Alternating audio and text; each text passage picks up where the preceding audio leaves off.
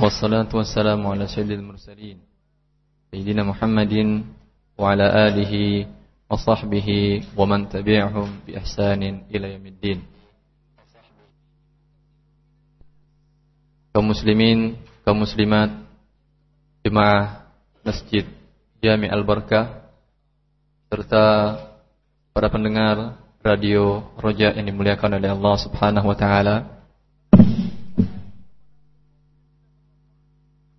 Sedianya malam ini kajian tafsir diisi oleh Ustaz Muhammad Nuzul, tapi karena beliau ada uzur, ada halangan sebabkan safar, maka kita lanjutkan pembahasan kita tentang harta haram muamalat kontemporer yang pada waktu yang lalu telah sampai pada pembahasan penyembelihan secara islami. Karena akibat dari penyembelihan yang tidak dilakukan secara islami akan menyebabkan hewan yang disembelih tersebut menjadi bangkai yang haram untuk dikonsumsi dan haram diperjualbelikan. Sampai kita pada pembahasan tentang penyembelihan hewan, pemotongan hewan di tempat penyembelihan modern.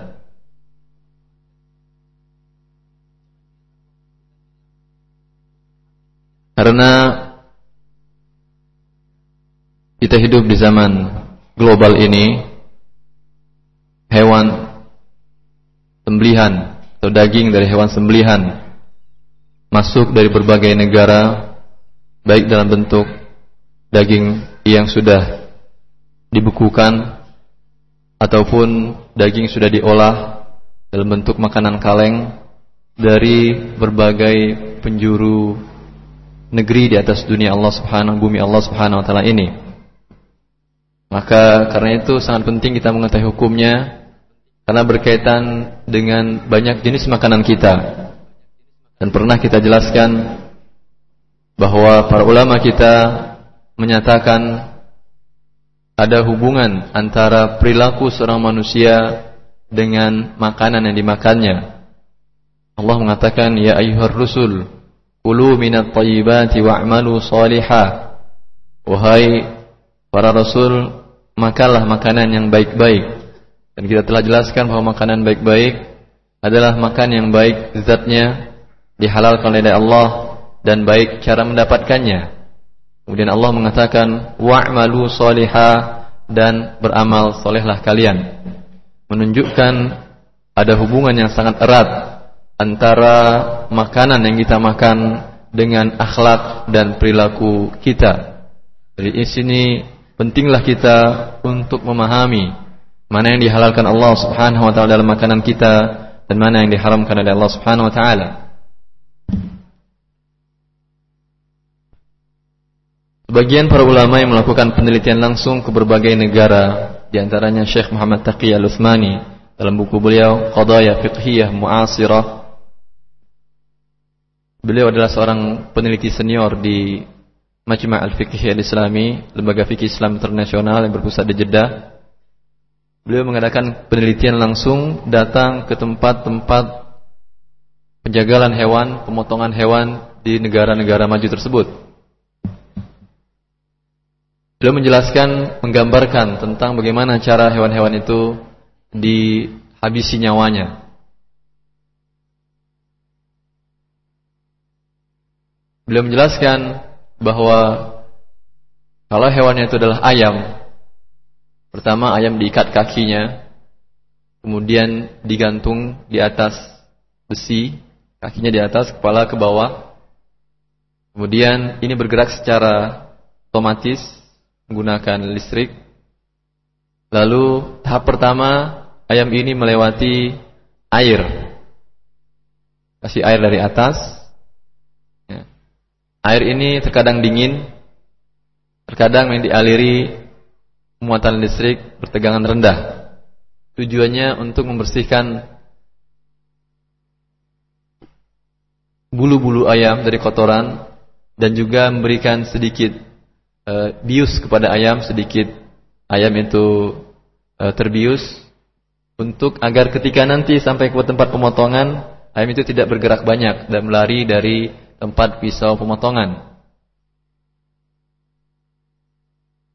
Kemudian ayam berjalan terus, kakinya diikat ke atas, kepala ke bawah, berjalan terus mengitari pisau penyembelihan. Ya. Ini yang beliau lihat di tempat penyembelihan yang setelah diakui oleh kaum muslimin di sana, beberapa negara tersebut sah menurut syariat Islam. Tapi beliau ingin mengkaji lebih mendetail lagi apakah betul sah atau tidak. Ya. Jadi ini spesifik lagi ya, lebih khusus lagi tempat penyembelihan yang sudah disahkan oleh komunitas muslim di negara-negara minoritas Islam tersebut. Kemudian ayam itu bergerak mengitari pisau yang bergerak berputar tajam. Sekali gerakan dia bisa memotong puluhan ekor ayam. Kepala ayam ke bawah, kaki ke atas. Ya. Kemudian tadi kan kita katakan bahwa dia diberi bius airnya. Sedikit dia sudah terbius, dengan demikian dia tidak terlalu banyak bergerak. Tetapi sangat memungkinkan, dan Syekh mengatakan saya melihat sendiri, ada beberapa ayam yang memang menjauh dari pisau tersebut. Ya. Dan yang ini yakin bahwa terkadang yang terpotong adalah dari depan lehernya, terkadang dari belakang. Namanya hewan diputar dengan begitu. Kemudian setelah melewati pisau ini, maka ayam tersebut dicelupkan ke dalam air panas. Ini semuanya elektronik, jalannya secara otomatis. Dicelupkan ke dalam air suhu panas di bawah 100 derajat Celcius. Tujuannya agar memudahkan untuk pencabutan bulu-bulunya. Kemudian setelah itu ayam dicabut bulu-bulunya oleh tangan manusia. Pada tahap penyembelihan tidak menggunakan manusia, tapi ketika pencabutan bulu menggunakan tangan manusia.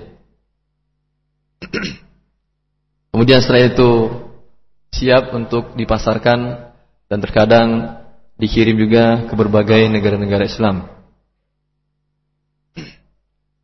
Bagaimana kita meninjau secara hukum syariat tentang penyembelihan ini? Apakah termasuk penyembelihan yang sah ataukah tidak? Syekh menjelaskan dalam tinjauan beliau bahwasanya ketika hewan ayam tadi, ini ayam ya, nanti hewan-hewan yang lain nanti. Ketika ayam itu diberikan air yang bermuatan listrik, kalaulah ayam itu dalam keadaan sakit, kemungkinan bisa mati dia. Dan dia menanyakan langsung kepada ahli hewan yang ada di pemotongan tersebut. Memang kata dia bisa memungkinkan mati sebelum dia melewati pisau tadi. Kemudian ketika di pisau tadi, terkadang yang terpotong adalah bagian depannya, terkadang adalah langsung dari bagian belakangnya. Karenanya hewan bergerak begitu. Dan terkadang menjauh dan tidak terkena pisau sama sekali. Kemudian setelah itu dicelupkan langsung ke dalam air panas di bawah suhu 100 derajat Celcius.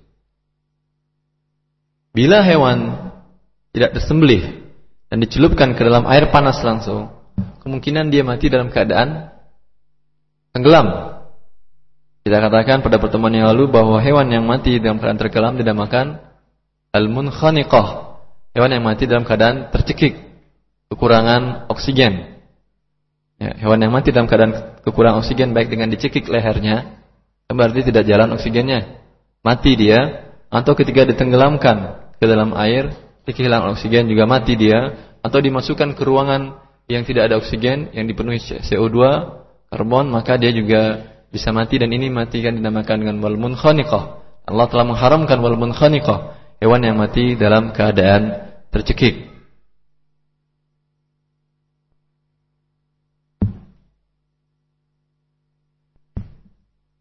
Kita tinjau dari yang pertama tadi. Kalau memungkinkan dia mati ketika dia dikasih air panas, air dingin, maka ada keraguan apakah hewan ini mati, tetapi keraguannya sedikit sekali. Karena menurut pakarnya hanya dalam hewan keadaan sakit. Kalau hewan ayamnya dalam keadaan bugar, maka air yang mengenai tubuh hewan tersebut tidak membuatnya mati. Kemudian ketika hewan disembelih dengan pisau tadi, kita telah mengatakan dalam pertemuan yang lalu bahwa mengucapkan bismillah saat penyembelihan merupakan syarat sahnya sembelihan. Dikatakan oleh jumhur para ulama berdasarkan firman Allah Subhanahu wa taala, "Wala ta'kulu mimma lam yuzkar ismullahi alaihi." Janganlah kalian makan sembelihan yang tidak disebut nama Allah Subhanahu wa taala saat penyembelihan atas hewan tersebut. Ya. Lalu bagaimana pisau ini? Apakah dia mukallaf? Bisa dia baca bismillah? Tidak mungkin. Lalu mereka mengakalin dengan diputar kaset. Putar kaset bismillah bismillah bismillah. Atau seketika tombolnya dipencet diucapkan bismillah. Ya. Apakah mereka mengkiaskan bagi komunitas muslim yang di sana yang menghalalkannya? Mereka mengkiaskannya dengan melepas binatang buas yang telah dilatih untuk berburu. Allah Subhanahu wa taala berfirman, "Uhilla lakum at-thayyibat wa ma 'allamtum minal jawarihi mukallibina tu'allimunahunna mimma 'allamakumullah. Fakulu mimma amsakna 'alaikum wadhkuru ismallahi 'alaihi." Kata Allah Subhanahu wa taala, dihalalkan bagimu yang baik-baik dan buruan yang ditangkap oleh binatang buas al-jawarih, hewan yang menangkap mangsanya dengan cara menerkam, dinamakan dengan al-jawarih. Syarat pertama, hewan tersebut telah diajar untuk berburu. Maka Allah Subhanahu wa taala telah kita jelaskan membedakan antara hewan atau anjing buruan yang diajar dengan yang tidak diajar. Yang diajar halal tangkapannya, yang tidak diajar tidak halal tangkapannya. Ya. Kalau saja hewan berbeda di sisi Allah Subhanahu wa taala antara belajar dengan tidak belajar, apalagi manusia. Maka kalau hewan tersebut diajar untuk cara menangkap hewan buruan, dan ketika melepas dan mengucapkan bismillah dan dia mendapatkan tangkapan lalu mati, ya, kata Allah Subhanahu wa taala itu dihalalkan. Lalu mereka mengkiaskan, ya, ketika menghidupkan kontak, menyalakan kontak, ucap bismillah sama saja dengan hewan tadi. Kata Syekh, tidak bisa disamakan itu. Tidak bisa. Karena hewan buruan dibolehkan karena dia memang tidak bisa dalam keadaan di luar penguasaan orang yang berburu. Dia hanya mengutus hewan binatang buasnya untuk berburu menangkap hewan tersebut. Memang tidak di luar kemampuan dia untuk menyembelihnya. Ya. Sehingga kalau kita dapatkan hewan tersebut masih hidup, kita dianjurkan untuk menyembelihnya. Berbeda dengan ayam tadi. Ayam tadi apakah liar? Tidak. Sudah ditangkap, kakinya diikat, kepalanya ke bawah, dikasih air bius lagi. Maka tidak bisa disamakan, dikiaskan. Ini berarti kias ma'al fariq. Jadi tidak ada pengucapan bismillah dalam hal ini.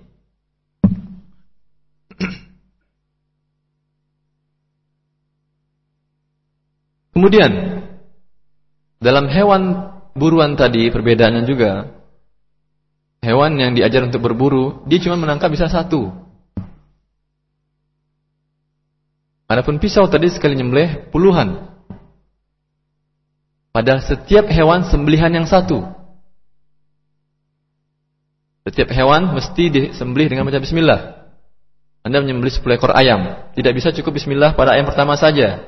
Ayam ke-9, 1, 2, 3 yang sampai ke-9 hewannya tidak baca bismillah. Ini berarti tidak dibacakan bismillah. Ya. Maka penyembelihan ini tidak memenuhi standar kehalalan secara Islam.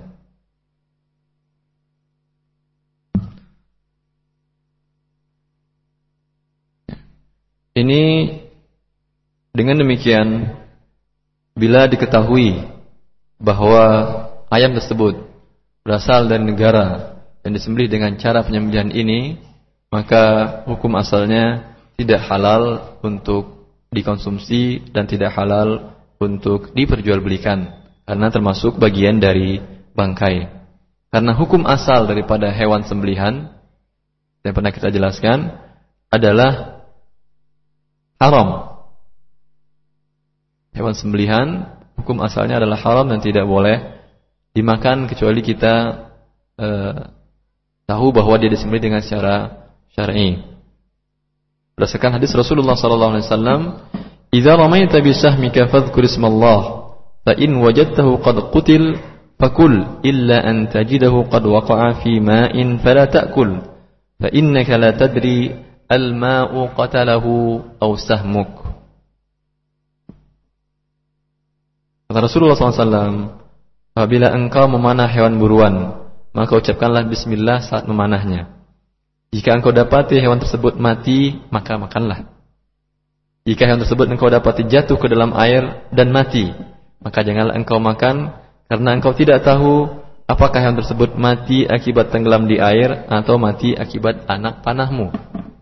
Jadi bila meragukan dalam hal cara kematian hewan sembelihan tadi, maka hukum asalnya tidak dibolehkan dan diharamkan dan hewan tersebut masuk bagian dari bangkai. Adapun penyembelihan untuk hewan kambing, kemudian sapi, kerbau, di negara-negara tersebut dilakukan dengan berbagai cara. Ada yang dengan cara Inggris mereka katakan bahwa dipukul kening onta tersebut dengan benda berat, gada yang sangat besar, sehingga sekali pukul hewan tersebut langsung tidak bergerak dan mati. Menurut mereka itu lebih memenuhi hak azazi hewan. Ya, artinya dalam rangka sayang kepada hewan. Mereka tidak tahu bahwa Allah yang menciptakan hewan tersebut. Walladzi khalaqa lakum ma fil ardi jami'a. Allah menciptakan hewan, segala sesuatu di atas bumi untuk kalian. Jika Allah Subhanahu wa taala mengajarkan kepada kita cara menyembelih hewan, Allah lebih sayang kepada binatang tersebut daripada kita dan pada manusia. Anjurkannya untuk menyembelih dengan benda tajam dan dengan menyebut asma'nya, ya, menunjukkan Allah lebih sayang kepada manusia dan kepada hewan tersebut. Dan ada maqasid, maksud, tujuan dari hewan tersebut disembelih agar darahnya keluar. Dan ketika hewan itu bergerak ketika disembelih, gelepar-gelepar, tujuannya memang agar darahnya keluar. Dan darah ini sumber penyakit bila menetap dalam tubuh hewan tersebut. Oleh karena itu, maksud tujuan Allah Subhanahu wa taala, tujuan syariat agar hewan tersebut disembelih dengan cara demikian memiliki tujuan yang sangat baik untuk hewan itu dan untuk manusia juga. Cara penyembelihan dengan dipukul sebetulnya bukan hal yang baru. Hanya saja dipukul dengan alat yang otomatis, yang lebih besar dibuat. Hanya itu saja yang baru. Allah mengatakan wal mauqudatu, hewan yang mauqudah, yang mati dalam keadaan dipukul, sudah diharamkan. Menunjukkan bahwa cara pembunuhan hewan dengan cara dipukul sudah dilakukan oleh orang-orang jahiliyah. Yang jahiliyah lama sebelum cara ini dilakukan oleh orang-orang muslim sekarang. Dengan demikian, maka hewan ini jelas hukumnya adalah hewan bangkai. Kemudian ada cara lain mereka yang mereka terapkan untuk yang seperti kita katakan dalam rangka menyayangi hewan, dalam rangka agar hewan tidak terlalu merasa sakit ketika dibunuh, sembelih, itu dengan menembakkan jarum suntik bius ke kening sapi. Yang sapi ditembak dengan suntik bius, ya, sehingga mengenai otaknya sampai jatuh, terguling dan tidak sadar. Yang bila dibiarkan beberapa saat itu akan mati juga. Dibius dengan cara demikian. Ada juga dengan cara disentrum. Diletakkan 2 besi di pelipis hewan tersebut, di atas kepala pelipisnya diletakkan 2 besi, kemudian besi tersebut dialiri muatan listrik bertegangan tinggi hingga hewan tidak sadar dan jatuh. Ada juga cara yang mereka lakukan dengan mengurung hewan tersebut, sapi, kambing, dan kerbau ke ruangan yang diberi gas CO2 hingga hewan tersebut pingsan, tidak sadar dan jatuh.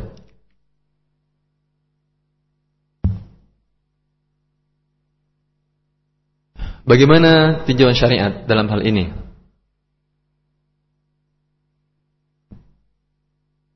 Kita katakan bahwa bila hewan ini mati dalam keadaan demikian tanpa disembelih, jelas hewan ini mati dan merupakan bangkai.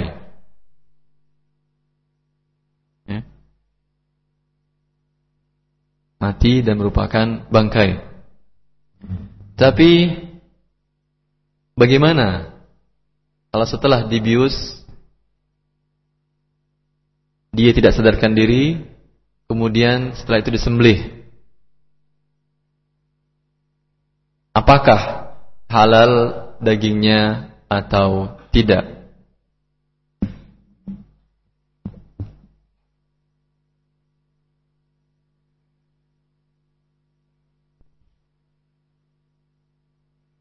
Syekh Muhammad Taqi Al-Utsmani mengatakan, dan beliau menanyakan langsung kepada pakar yang ada di tempat pemotongan tersebut dengan cara demikian, menanyakan kepada pakar yang lain, apakah ketika hewan itu dibius atau disetrum, dia mati atau tidak? Dia mengatakan tidak, dia masih hidup. Tetapi memang kalau dibiarkan sekitar beberapa menit, dia akan mati sendiri. Ketika dia masih hidup tersebut, ya, apakah dengan disembelih dia menjadi halal ataukah tidak?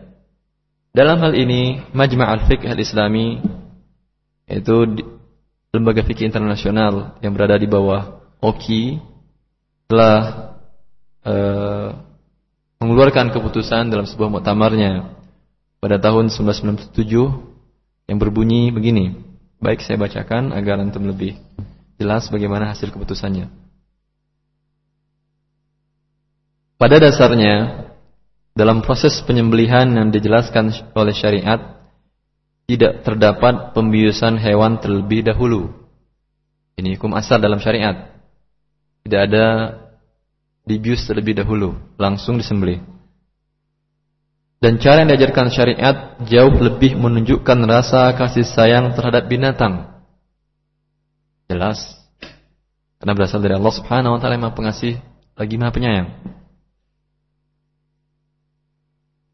Akan tetapi, bila tetap dilakukan proses pembiusan terhadap hewan terlebih dahulu, kemudian setelah itu disembelih sesuai dengan ketentuan syar'i, maka hasil keputusan ini dagingnya halal jika diketahui bahwa hewan masih hidup sebelum disembelih. Ini hasil keputusannya. Sebetulnya ada khilaf para ulama dalam hal ini, tapi hasil keputusan, ya, karena keputusan ini dibuat berdasarkan penelitian-penelitian masing para ulama, kemudian nanti dikeluarkan kesimpulan, dan ketika itu di voting, di voting berapa orang yang setuju, berapa yang tidak, dan biasanya ditetapkan berdasar suara terbanyak. Sebetulnya dalam mazhab para ulama kita ada khilaf dalam hal ini, nanti insyaallah kita jelaskan. Jadi hasil keputusan Majma' al-Fiqh Islami, dagingnya halal jika diketahui bahwa hewan masih hidup sebelum disembelih. Tapi ada catatan dari Majma' al-Fiqh al-Islami ini, yaitu agar proses pembiusan tidak menyebabkan kematian pada hewan, hendaklah diperhatikan teknisnya sebagai berikut. Pertama, besi yang bermuatan listrik haruslah ditempelkan pada bagian pelipis atau bagian kening hewan, ya, yang dengan cara setrum, ya. Kemudian tegangan muatan listriknya berkisar antara 100 sampai 400 volt.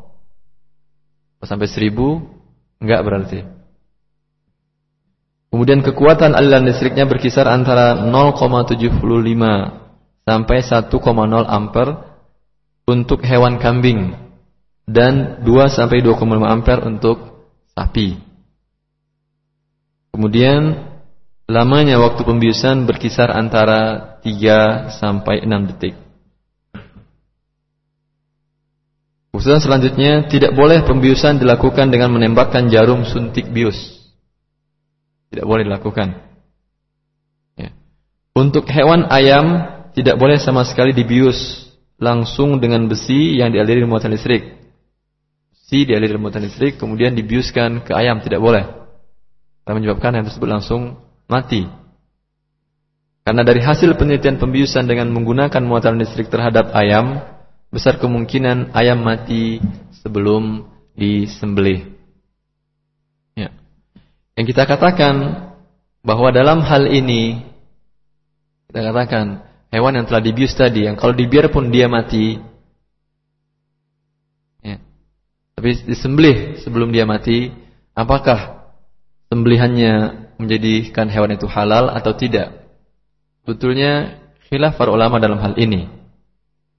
Sebagian para ulama mensyaratkan sahnya sembelihan hewan itu hidup dengan memiliki hayah mustaqirrah. Ini mazhab Syafi'i. Hayah mustaqirrah. Kalau ayam atau hewan itu sudah mau mati, maka dalam mazhab Syafi'i hidupnya berarti tidak mustaqirrah. Disembelih atau tidak disembelih dia akan mati juga. Maka menurut para ulama ini hewan tersebut tidak berguna baginya penyembelihan. Pendapat yang lain mengatakan, dan ini pendapat terkuat wallahu taala alam, bahwa tidak dibutuhkan hayah mustaqirrah. Asal memang diyakini masih ada kehidupan dalam hewan tersebut walaupun tidak mustaqirrah, walaupun tidak tetap. Ya, artinya seperti yang tadi, setelah dibius kemungkinan dia akan mati baik dengan disembelih ataupun tidak. Nah, karena para jumhur ulama mengatakan penyembelihannya sah dan hewan tersebut menjadi halal. Berdasarkan firman Allah Subhanahu wa taala, "Wa ma akala as-sab'u illa ma dzakkaitum." Dan hewan yang dimangsa oleh hewan buas. Dapati umpamanya harimau memangsa kijang atau menjangan. Lalu karena satu dan lain hal kita berhasil mengusir harimau tersebut dan lari dia. Kita kejar kijangnya, kita dekati.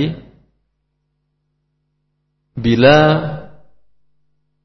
kita masih mendapatkan untuk menyembelihnya dalam keadaan hidup, illa ma dzakaitum, berarti hukumnya halal kata Allah Subhanahu wa taala.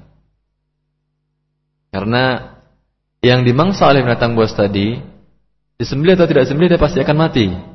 Tapi karena kita dapatkan dia masih dalam keadaan hidup walaupun hayatnya tidak mustaqirrah, tidak tetap, maka kata Allah Subhanahu wa taala, illa ma dzakaitum, kecuali yang kalian sempat menyembelihnya. Dengan demikian, wallahu ta'ala alam, bahwa cara penyembelihan ini, ya, seperti kita katakan dari awal, tidak dianjurkan dalam syariat. Tapi bila dilakukan, ya, hukum dagingnya tetap halal insyaallah ta'ala.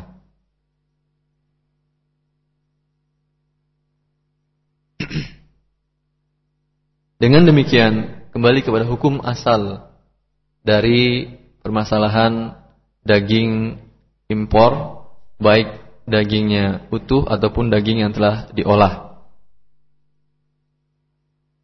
Dalam hal ini, Syekh Shalih Al-Fauzan dalam disertasinya yang berjudul Al-At'imah ahkamuha hillan wa tahriman,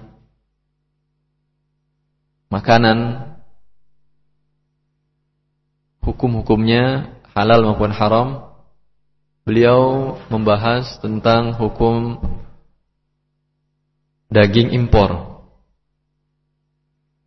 Beliau menjelaskan di sana bahwa pada waktu itu para ulama pun telah berbeda pendapat di masa beliau ketika menulisnya. Itu lama, sudah sekitar tahun 76. Disertasi itu beliau rampungkan. Beliau mengatakan pada waktu itu ada dua pendapat ulama. Bagian ulama membolehkan memakan daging impor kecuali yang diketahui benar bahwa daging ini berasal dari tempat penyembelihan yang di sana bukanlah ahli kitab atau ahli kitab, tetapi diketahui benar bahwa cara penyembelihannya tidak sesuai dengan cara yang dibolehkan syariat. Maka secara umum dagingnya adalah dihalalkan. Dan ini fatwa dari Syekh Abdul Aziz bin Baz rahimahullah yang dimuat di dalam majalah Jamiah Islamiyah pada waktu itu.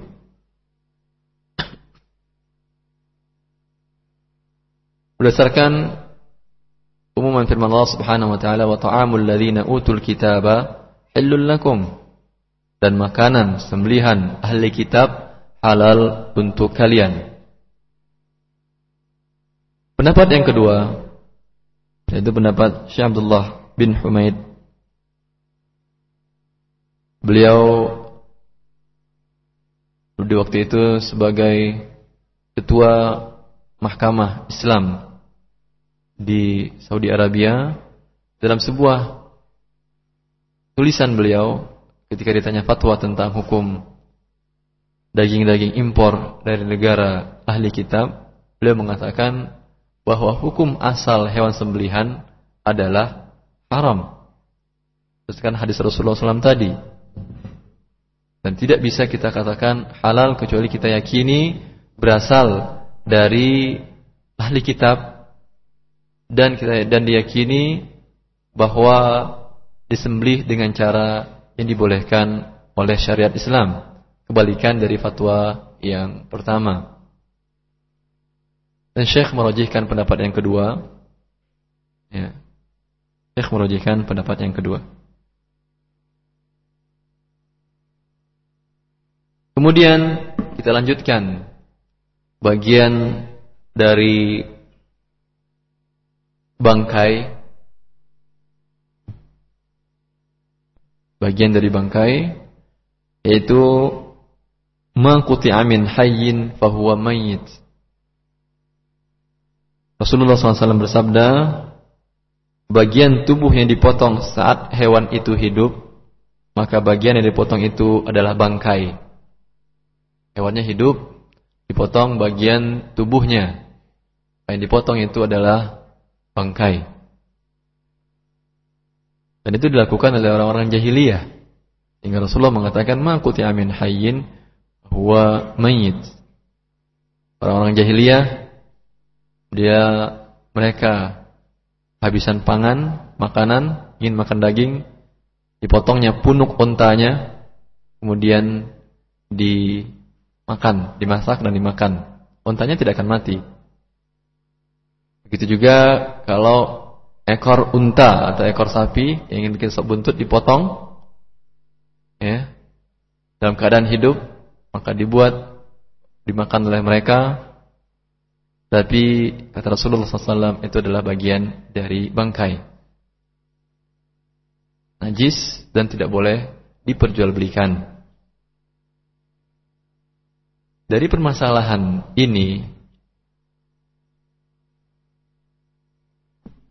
bisa kita ambil jelaskan hukum tentang pencangkokan organ tubuh manusia. Rasulullah mengatakan ma quti'a min hayyin huwa mayyit. Sesuatu yang dipotong dari orang yang dari makhluk hidup maka dianggap bangkai. Maka bila bagian tubuh manusia seperti kornea mata umpamanya atau ginjal diambil dari tubuhnya, otomatis dia menjadi bangkai. Dan bangkai adalah najis. Dan najis tentu tidak boleh dimasukkan ke tubuh manusia yang lain dan tidak boleh diperjualbelikan. Ya. Tapi kesimpulan ini bukan kesimpulan akhir. Bahwasanya memang ketika diambil dari manusia tadi, organ tubuhnya itu yang ingin dicangkokkan kepada manusia yang lain, ketika diambil memang dia jadi bangkai. Tapi ketika dicangkokkan kepada manusia yang lain, organ tadi dia hidup kembali. Hidup kembali dia. Dia aliran darah lagi dan bermanfaat bagi yang menerima donor atau menerima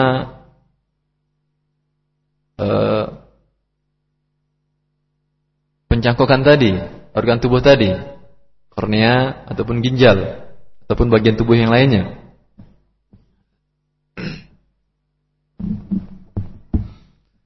Ketika dia hidup kembali,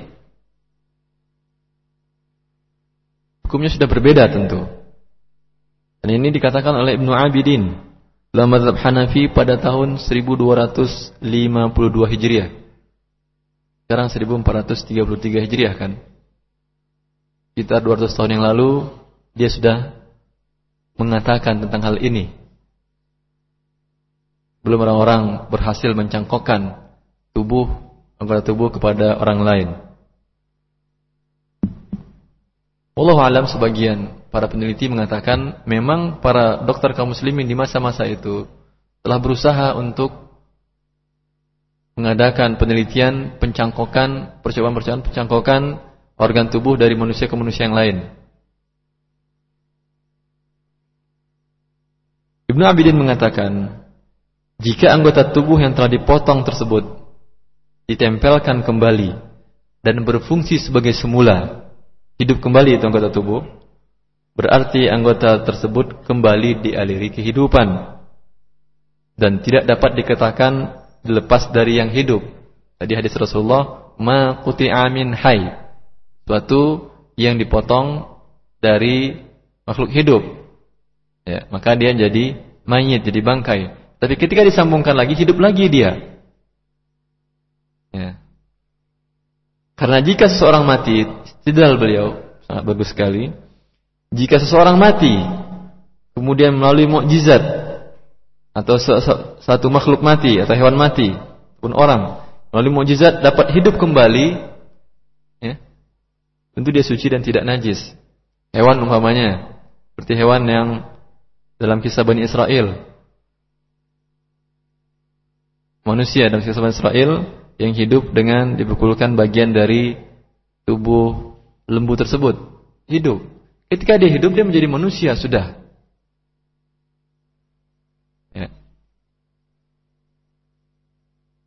Tetapi ini bukan berarti kalau kita katakan bahwa dia tidak najis lagi ketika sudah dialiri kehidupan organ tubuh tersebut, bukan berarti boleh kita hukumnya melakukan jual beli organ tubuh.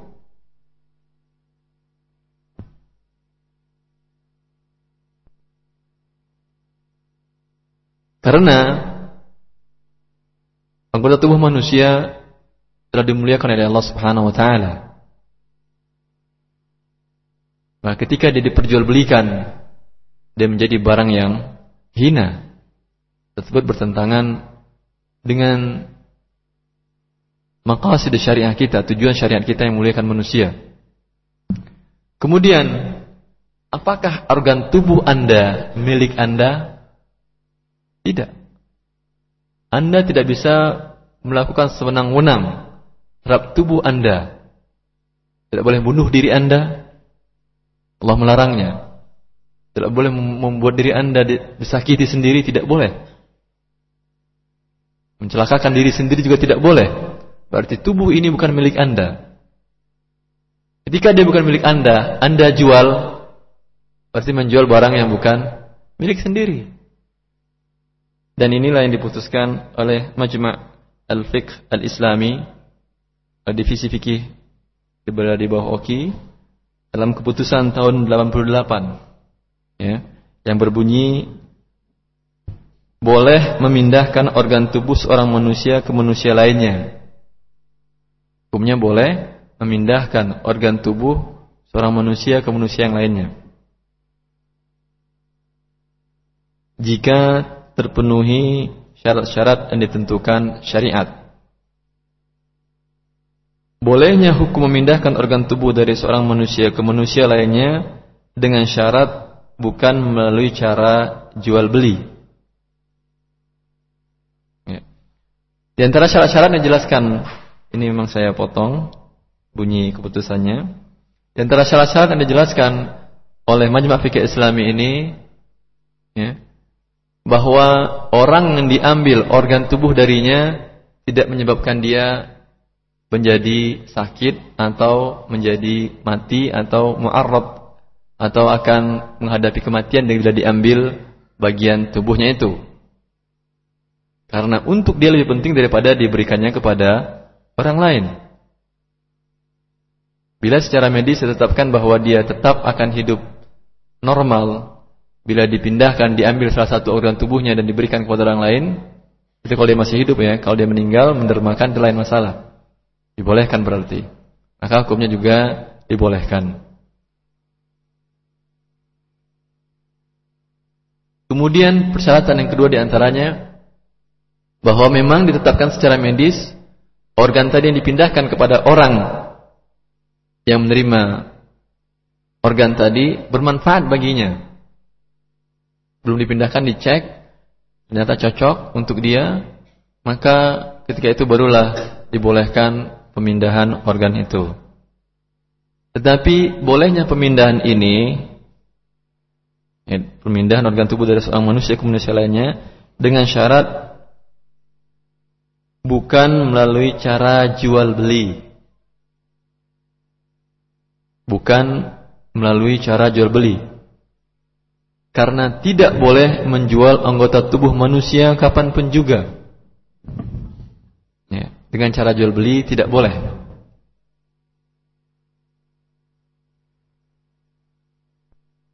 Adapun